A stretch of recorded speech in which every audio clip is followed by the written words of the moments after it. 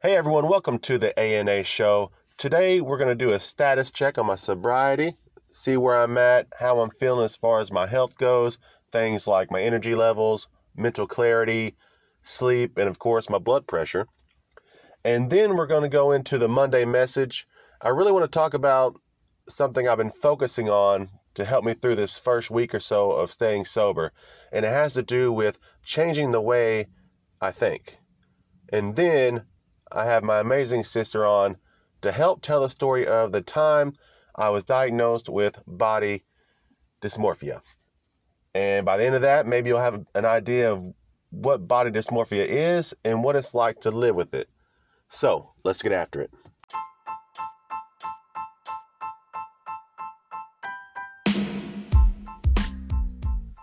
Well, everyone, I'm happy to announce that I've been sober for 8 days straight now.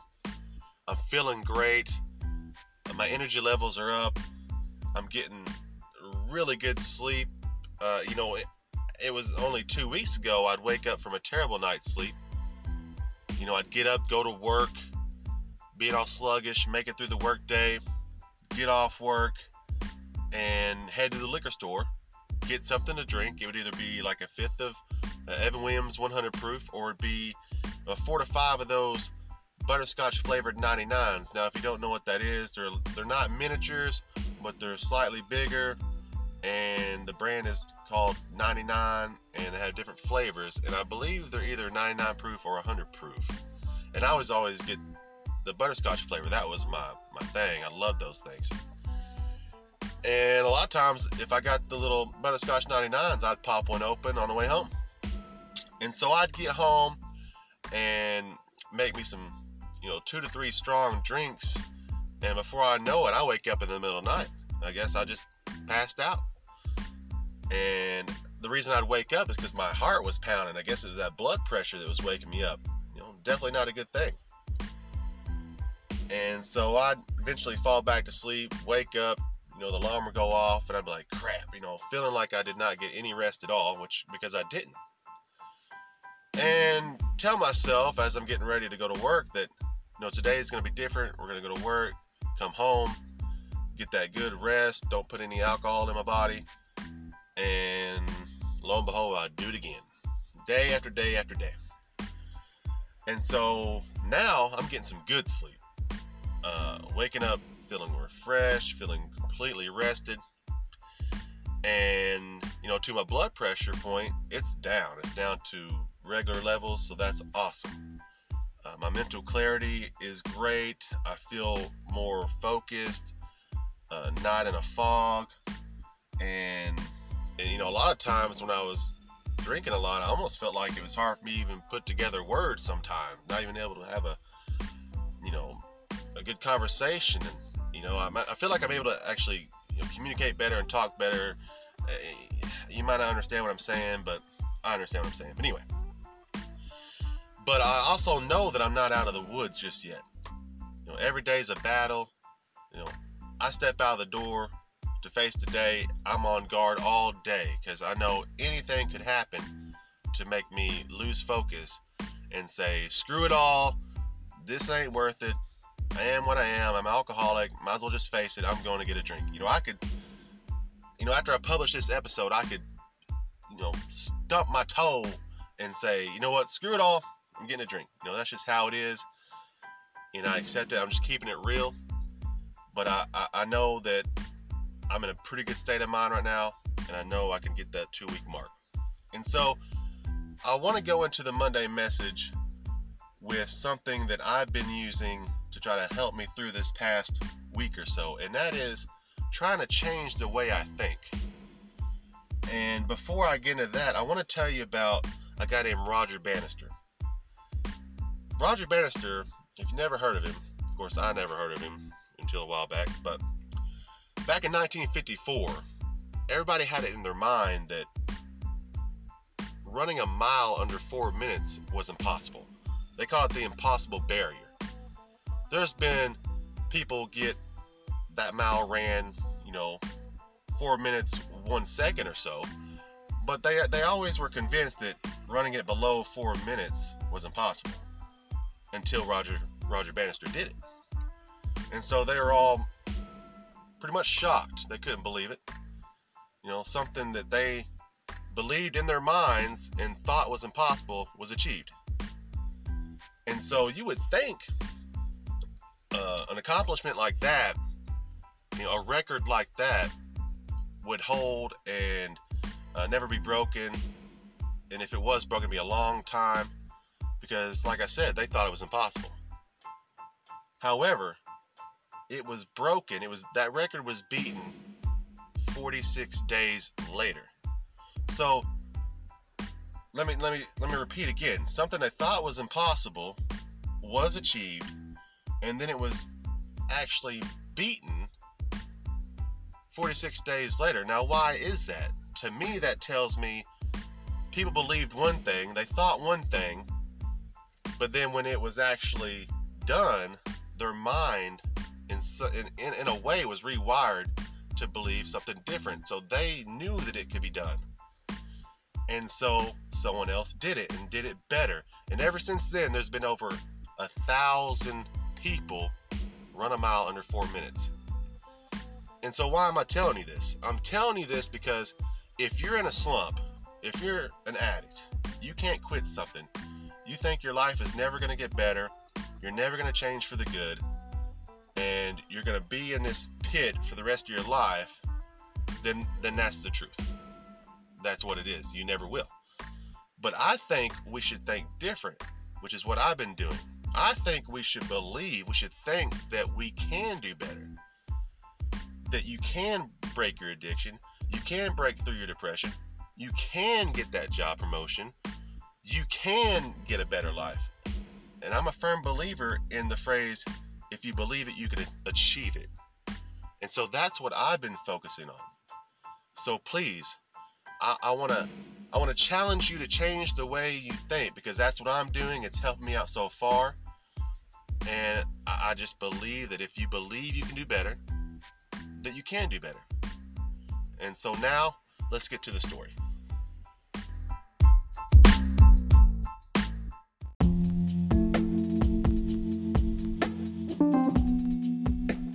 Okay, well, it's story time. I'm here with my sister, Amy. Say hello, Amy. Hello. So we're going to tell the story of that time I was diagnosed with body dysmorphia. And I know you work, 6 days a week usually, so I really appreciate you being here. I know you already had a rough morning starting out with some bullshit, but... No problem. Anyway, so why don't you just start us out from the beginning? I know it all started out with you getting a phone call, so just why don't you take over, and as you tell the story, I'll jump in here and there, and we'll talk about different things. So go ahead, take off. Okay, so I remember at the time that I worked for Papa John's delivering pizzas, and I always closed the store down, so it was probably roughly about 1 or 2 o'clock in the morning, and it was maybe about 7 years ago or so. I think it was. If it wasn't late 2013, it was early 2014, because I remember not long after that is when I started the riverboat job. Yeah, that's right. You were working at Olive Garden, and I remember you had just got paid, and I don't remember if you told me I think you told me you were going to hang out with some friends or whatever, and I just remember it being like 1 or 2 o'clock in the morning, and we were cleaning up the store. We'd already closed, and you called me, which was weird in of itself, because you really didn't do that at that time of morning. And you were, when I said hello, you didn't really respond really quick, but I could hear you sobbing, and I just kept saying, Travis, what's wrong? And then you started trying to tell me a story about, you'd been out drinking, and something about your wallet.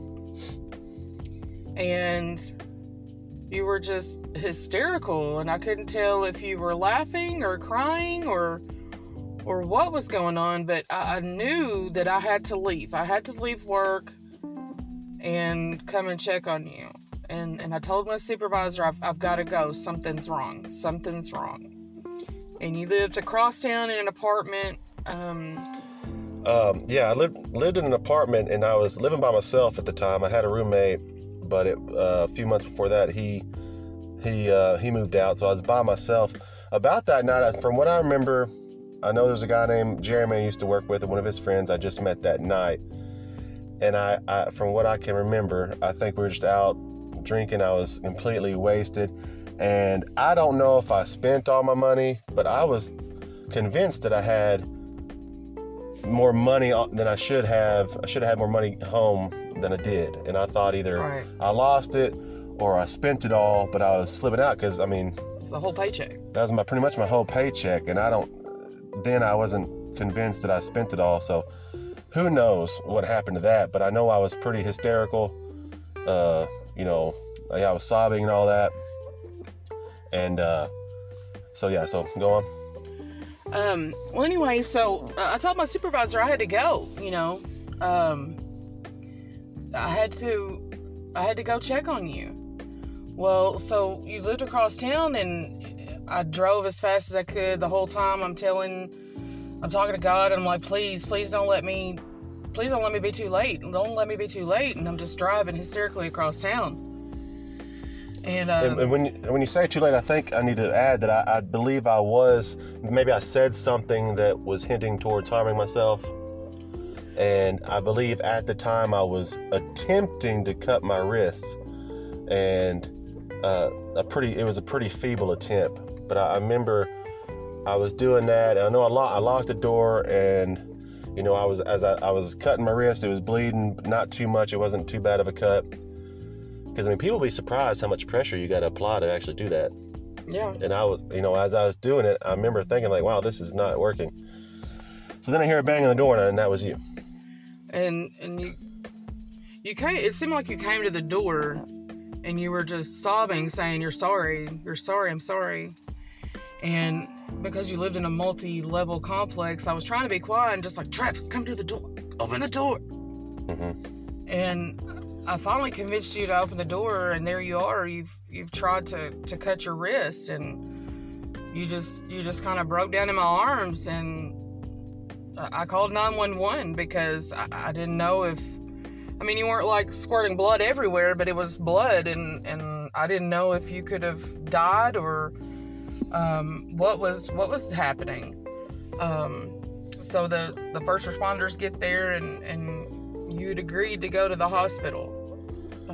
So we go to the hospital, and they suggested that you go to a behavioral health center. And you agreed to it. You agreed to stay there, and you were there for, I believe it was 3 days or so. Yeah, so I went to this behavioral health center, and before I get into that, I do remember just like how much of a stench did I have on me from alcohol? The smell? The smell of alcohol. It smelled like a tequila bottle or vodka bottle. And so, yes, I decided, I agreed to go to this behavioral health center. And just to start the journey to that, I want everyone to picture being, wheeled out in a wheelchair into a van. And you're strapped down in this wheelchair in this van, and then you're escorted to this facility. So you're already getting an ominous feeling, like how fucked up am I in my head, okay? But at the same time, you're like, well, if I am this fucked up in my head, I really should be going to this place and getting something figured out. Because I did know something was going on, which we'll get into later on. Because I do end up talking, to the therapist and psychologist and all that while I'm there, and we figure it out. And I want to explain what this place is like. So hopefully none of you have, but if some of you have been to jail like I have multiple times, it's similar to that. Now, I ain't trying to cast any negative overtones or whatever to this place, because it's to help people. So one, you get there, and it's going to get explicit here for a second, but you have to do the old bend over, and they give you a check to see if you might be hiding anything. I'm just like, well, I don't understand that, but anyway, it happens.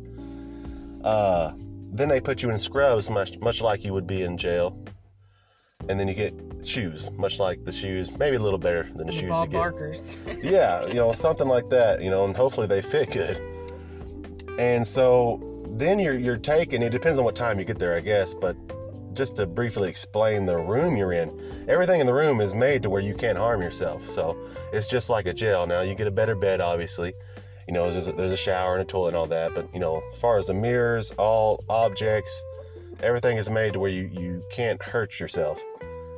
So yeah, I don't know. Were you about to add something else to that? Well, no, I just remember you being there for 3 days yeah, go say. Sorry. Getting out, and we finally had what we thought was a diagnosis. Yeah, well, we did. But before we get to that, I remember you telling me something about when you took a visit back to the apartment, seeing something that kind of made you stressed and worried. You remember that?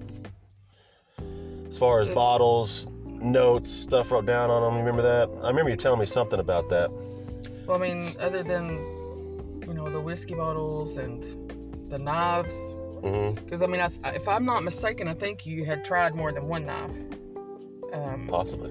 But thankfully, the knife that you had tried was kind of serrated, and that's kind of what saved your life, too. Well, I remember you telling me that something that's straight. Now, this is going to, foreshadow what's coming up here soon about my diagnosis. You said you saw not only all the liquor bottles and stuff, but you also saw notes of like workouts, food. Oh, yeah. You remember that? Yeah.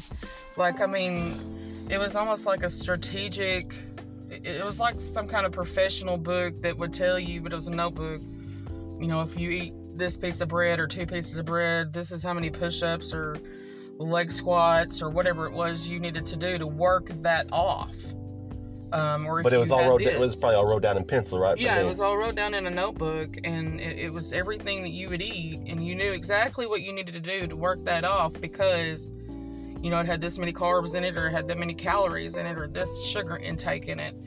And that's the first time that I'd ever seen with my own eyes that something that's coming from your mind to a piece of paper, other than just knowing about you, having like this workout ethic about you. It went beyond that, because then I realized that you knew exactly what you needed to do to work this, whatever you had eaten or drink, off, and what you needed to do to get that out of your system. Right. And this is one of the reasons why I wanted to make this one of my, I should have probably done this the first episode, but at least it is the second, because I mean, I've always been, I guess you could say, into fitness and stuff like that. Even now I hit the gym quite a bit. I try to eat as healthy as possible, 5 to 6 healthy meals a day. It's just a part of who I am. But at this point, it was really just getting a little sinister, a little insidious, a little just like infecting my mind, making me think and do things that are a little irrational. And so basically, while I'm at this behavioral health rehab facility, I talk with people and tell them what's going on. And so let me tell you what I told them. Let me tell the audience. And it's the weirdest thing, because it just feels silly saying it, but basically, in a nutshell, everything negative that happened to me, every rejection I might have got from, let's just say, a female, or just any incident that might have happened to me that had a negative impact on me, I took it out on how I looked. Mm-hmm. And I felt like I needed to go to the gym, I needed to do this, I needed to eat healthier, cut this out. So every little negative thing that happened, I was automatically assuming that it was something to do with how I looked. And I was never doing enough. And you mentioned earlier, I was working at Olive Garden. This wasn't the only place, that this happened, but it seemed like every time I went to a mirror, I was looking in a mirror, I had to say, hey man, you're not doing enough, or you're doing, you're eating too much. And it sounds silly, but I mean, that's the truth. And so, I mean, I don't know how long it got that bad, but I want to say a couple months. And so I told them all this stuff, and sure enough, they was like, man, you got body dysmorphia. I was like, well, that does kind of make sense. But let's take a pause on that for a second, because I haven't been really into fitness and stuff all my life. You know what I mean? Because from, throughout elementary school and high school, we didn't really have weights there, so you get what I'm saying? Yeah. I've never been like a hardcore fitness, trying to be in shape all the time and all that all my life. So I got to thinking of like, well, there's got to be something that might have sparked this. So I want you to bear with me, because it's a pretty funny story, but this is the only thing I can think of that could be the reason. So when I went to college, at College of the Ozarks, I had a roommate named Chase. You know Chase. You ever met Chase? Yeah. And my suite mate, a suite mate, for people who don't know, you get your room and then the room next to you all share a shower and all that. That's the suite next to you, suite mate. One of them was name was Blake. He's a state trooper now. Chase is a lawyer, and Travis is a recovering alcoholic. But anyway, they both were in shape, fit. I mean, had the abs and all that. Of course, when I got there, I was probably a good 245 pounds of not much muscle mass at all, but I was stocky. And so we decided to put me on a diet. And this is what the diet consisted of. I could only have 3 plates a day at the cafeteria, which consisted of meat, vegetables, and, just the basic healthy stuff.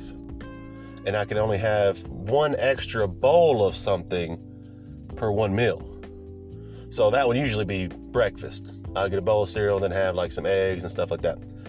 And if they caught me cheating, they got to shoot me in the nuts with a pellet gun, one of those plastic BB guns, in my underwear from a close proximity. Happened twice. You never told me that. They caught me. Right. Well, happened twice. They caught me. Anyway, needless to say, because you remember back in the day, a lot of people don't know this, but I'll throw it out there now. I used to do MMA, right, 17 fights. So that would explain why during college you got kind of thin. Yeah, I got real thin. That was why. Went from 245, and within 3 months or less, I got down to 205 or 210. I even got down to 195. I remember one time coming home to visit, and no one even recognized me. And I want to say that might have been what caused it, because after that, I did end up gaining weight back. Would you agree that over the last 10 years, I've had multiple body transformations in a way? Oh, yeah. So that's the only thing I can think of that caused it. Okay. And maybe that just triggered something in mine, because I lost all that weight and I felt so great. And I loved people it's like, whoa, man, hey, awesome, blah, blah, you look good, man, you can't even recognize you. And I went from like a size 40 to a size, I could wear like almost 32s, skinny jeans. Can't do that now because I'm a big boy. But, so I just wanted to tell that story real quick. That's the only thing I can think of that caused it. So going back to what we're talking about, yeah, they diagnosed me with body dysmorphia, and I got out, and I don't think I'm the only one that disagrees with what they sent me to. You want to tell them what they sent me to? Well, they sent you to therapy sessions with all women, right? Well, there's one man. One man, mostly women with eating disorders. Yeah, it was an eating disorder. And what's that other one? Bulimia and anorexia. Yeah, it was an eating disorder therapist is what it was. And for anybody that doesn't know, body dysmorphic syndrome is someone that looks in the mirror is truly, honestly perceiving themselves as something different. And the extreme cases that we can relate that to is, if anybody's ever seen My Strange Addiction, you've got these women out here that want to look like a Barbie doll, so they have ribs taken out and plastic surgeries. And then you have men that want to look like Ken or Justin Bieber, so they have hair implants and they have surgeries to look like a celebrity. That's an example of body dysmorphic syndrome. But in Travis's case, we revert back to, if he eats a piece of bread, he knows he needs to do this, because that piece of bread's going to be sitting in his thigh if he doesn't. So when he's looking in the mirror, he's not seeing the food that he ate, he's seeing where it went to. In retrospect, a little bit. Yeah, I don't know about that, but maybe kind of. I was never happy with how it looked. Right. And like I said earlier, it was just every negative thing that happened, I took it out on myself and my appearance. And so, yeah, they set me up with this eating disorder therapist, and I remember showing up, and from the get-go, I was like, what the hell is this? This ain't what I need. Because number one, you had to bring food with you every time, and you had to eat it there with everybody in front of the therapist, and you couldn't go to the bathroom for 30 minutes later. I was like, what the fuck? I remember you telling stories about, there'd be women in there talking about their disorder, and they were gossiping about their boyfriends and stuff, and it's like, why am I here? Like... I'm not throwing up, and I don't have a problem with eating. I have a problem with working out to the core. Yeah.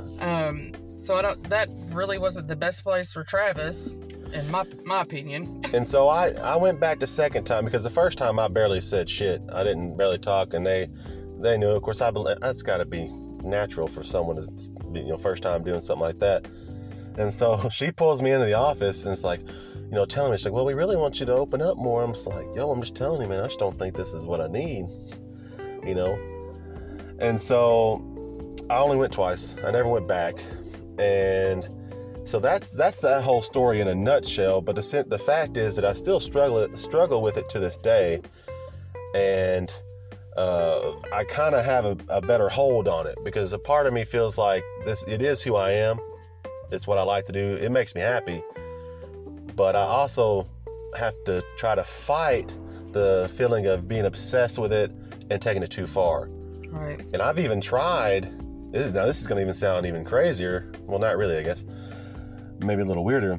I've tried not working out altogether. You know what I mean? Just to not even... Cause, you're not happy doing that. Yeah, I'm not happy doing that. So I got to try to find the right median. Well, or median, whatever. Do you think that the alcohol... Because what we want the audience to understand, the alcohol, does that drown the thoughts of that you get about how you look? Yeah, How does the alcohol relate to your body dysmorphic syndrome? Yeah, I have no clue. I mean, I'm just an alcoholic. It kind of runs in the family. Well, that it does. So the only thing about alcohol is that I have the gene, which that's not an excuse. I just like to drink, and that coupled with the body dysmorphia, it's a pretty destructive trait to have. Yeah. So I don't know anything about that, but that was just a crazy time in my life, and I mean, like I said, I still struggle with it to this day. And I mean, whenever you're struggling with something, you got to get over, you got to get through it. But in my situation, this is going to sound a little cuckoo maybe, but I feel like a part of me, I'm supposed to be like this. I'm supposed to have this somewhat obsession, because it is a part of me, because I feel like I'm a firm believer, like I wouldn't have this for no reason, in a way.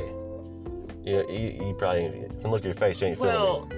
I mean, I kind of understand that. I wish I would have gotten an ounce of that need to exercise and stuff, because I'm quite the opposite. I'm overweight and stuff. But I think if you could use that in a positive way, just like when you and I lived together, you helped me lose weight. Mm-hmm. Right. Versus using it in a negative way, you could use it in a positive way to help others. True that. And maybe here in the near future, because right now my main focus is sobriety. Sobriety, yeah. That's my main focus. So after I have a for sure handle on that, I think that could be a possibility, just where I can try to help others in that way. Well, sis, I really appreciate you taking your time to come help tell this story. No problem. And I hope you have a great day. Well, everyone, I appreciate you stopping by and listening. Stay tuned, because next Monday we're going to have something else for you. Have a great day, guys. We'll see you next time. Or Bye. talk to you next time, not see you. Right. Later. Bye.